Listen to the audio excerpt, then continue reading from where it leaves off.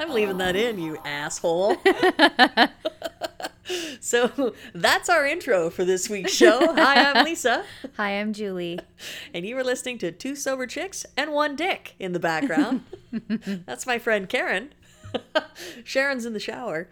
And we are broadcasting live from Akron, Ohio. We the are birthplace here. of AA. Yes. Amazing. We just came fresh from a meeting at the Montrose group, which was so warm and welcoming, and it was such an awesome meeting. They were so excited to have visitors. Canucks. Yeah. And should we tell them about the secret present that they give you if you're a visitor? Yes. Because then everybody's going to want to go there. Go there. They're going to flood the rooms. Montrose group in Akron, Ohio. Yeah. We got a special coin. Yes. A special chip for visitors only. And it was like this beautiful coppery, brassy medallion It was amazing. that had the 4 principles on it or something. It had the Purity. oh, I was looking at the other side with the picture, which is the You original. never looked at the words? the meeting. No, It's hang like on a second. love, purity. I had it in my pocket. It had the triangle on it. There it is. It says honesty, purity, unselfishness, and love. Isn't that the 4 tenets of the Oxford group, which was kind of like what our 12 steps were born out of? Sounds good to me. All right, we're going with it. 1935, Akron, and on the other side it has the picture, the very famous picture of Dr. Bob and Bill meeting AA number 3 in the hospital, which I think was Fred. For some reason I have that in my head, but we'll find out more when we revisit our history at Dr. Bob's place Tamara. in Akron, Ohio. So you are listening to Two Sober Chicks. In case you didn't know what the fuck you downloaded, this is it, baby. It's Julie and Lisa, and you can find us on social media. We've axed Twitter because I just couldn't keep up with it, and it wasn't there that productive anyway. No traffic. Lisa, technically, she said we ripped it out.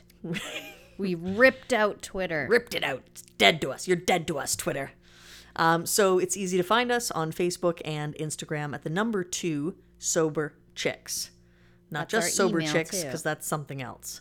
That's a different 2 page. sober chicks. The number 2 soberchicks@gmail.com is That's our our email, email. where you can message us, or as some people do, Julie has received some contact from people on Instagram too. Yes. I am still fucking with Instagram. I still fuck it up. Like, I try to take a picture, and next thing you know, I'm taking a live video of my feet. And 20 minutes later, I realize I'm still taking a live video of my feet. So That's okay. I leave that up to you. I pretty much manage Instagram. That's You your deal with thing. Facebook. That's right. And I haven't really been dealing with it very well lately. But, I try to update people when we do a podcast. Yeah. So there will be a new update tomorrow. So we were at this meeting tonight, and the discussion topic was So free good. will, step 3 prayer, free will, prayer. Thank you, And Frank, for the- that topic. Comments were amazing, but there was one woman in particular. She said 2 things I almost fell out of my chair. And the first one was, My son died at 18 years of age. That one? no, Oh, okay. That one really got me. Okay, good. We got different things to talk there's a about. lot of good shares. No, she said 2 things. One of them was on her mirror, Oh, yeah. she that was wrote, awesome. and she looks at it every morning because we're talking about God and handing it over and making a decision to turn our will and our lives over.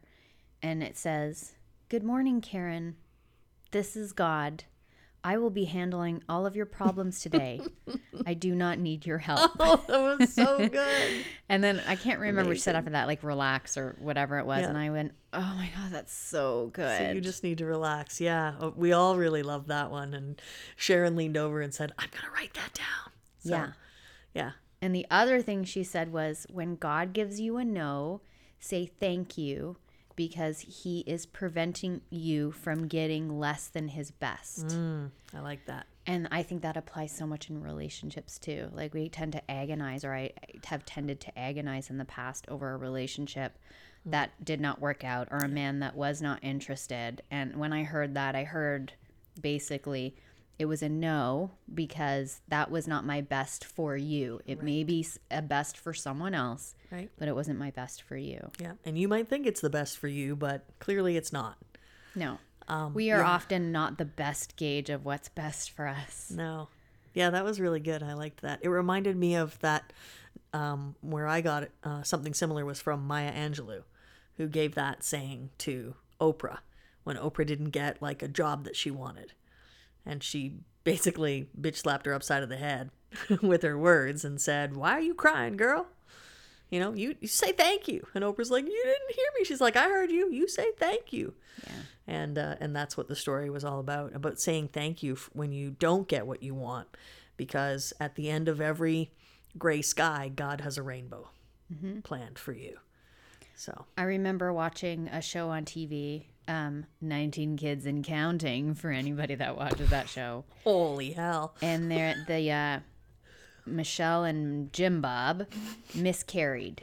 And I remember just being like sobbing because what they said seconds after the miscarriage, like the wife, Michelle looks up at Jim Bob and they say, "The Lord giveth and the Lord taketh away. Blessed be the Lord." And I was like, oh my God.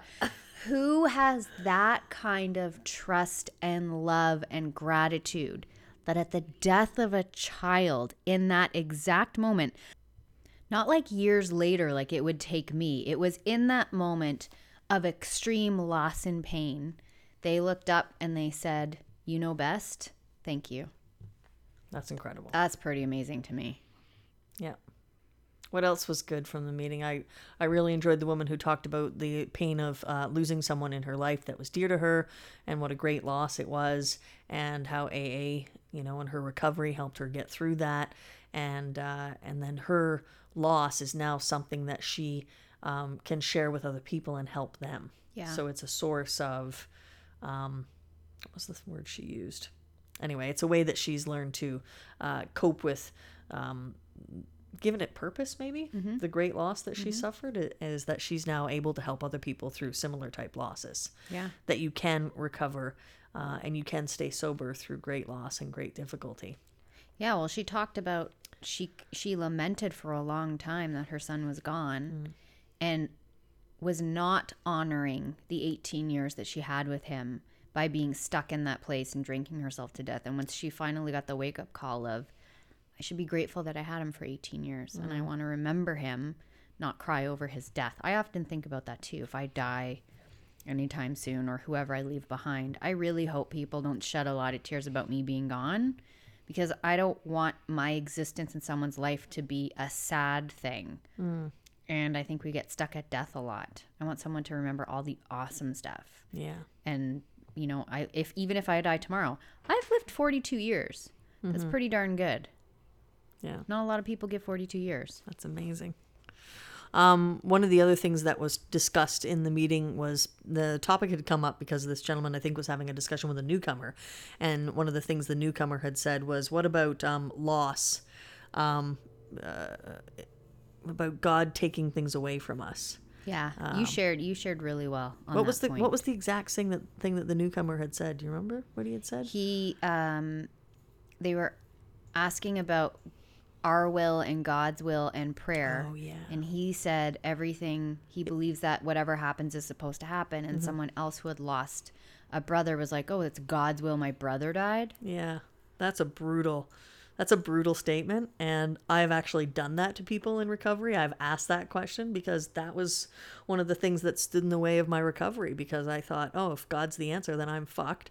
And because I thought that God didn't do things for me. And that if God really loved me, then why didn't God stop all these bad things from happening? Or why didn't, why did we have to suffer great loss? Why did that woman have to lose her son? And what had helped me come to terms with that and stop being resentful and blaming and being a victim and being full of self-pity was reframing how I looked at that.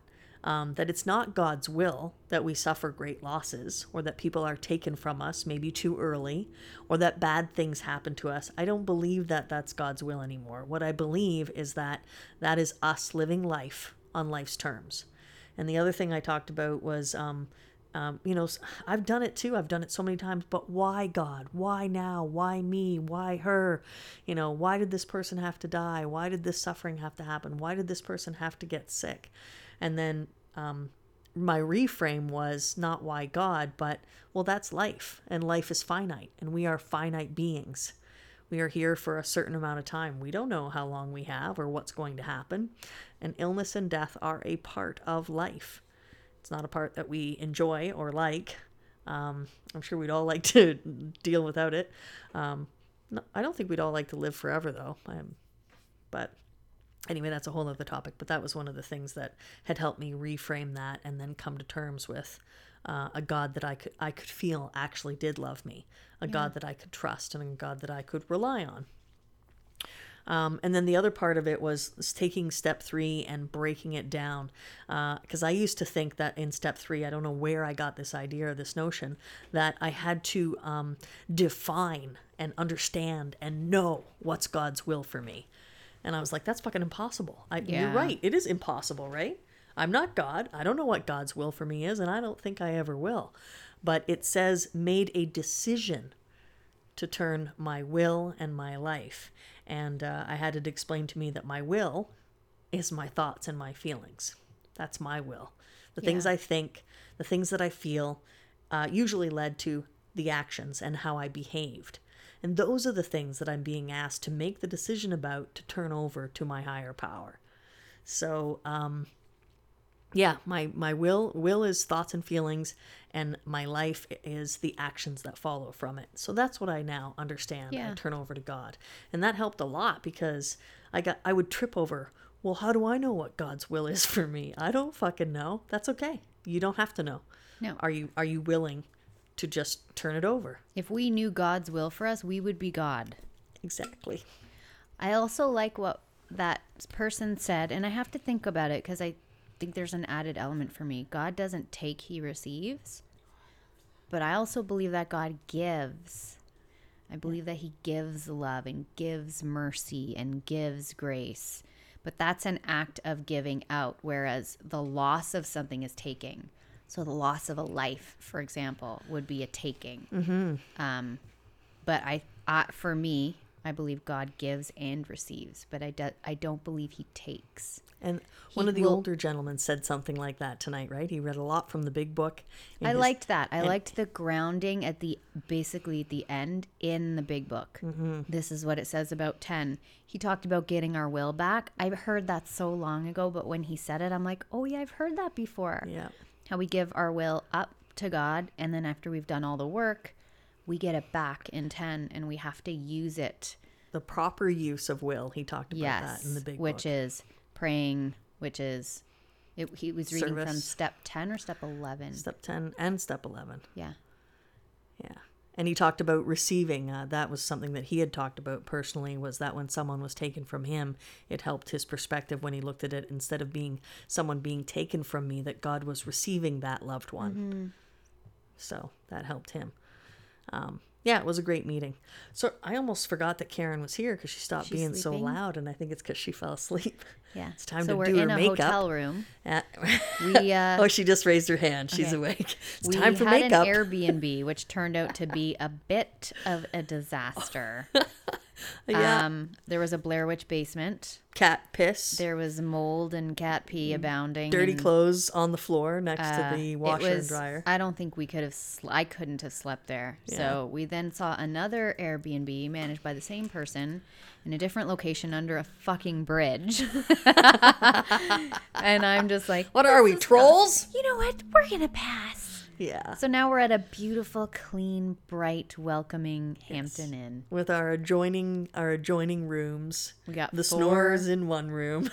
4 of us together. Yeah.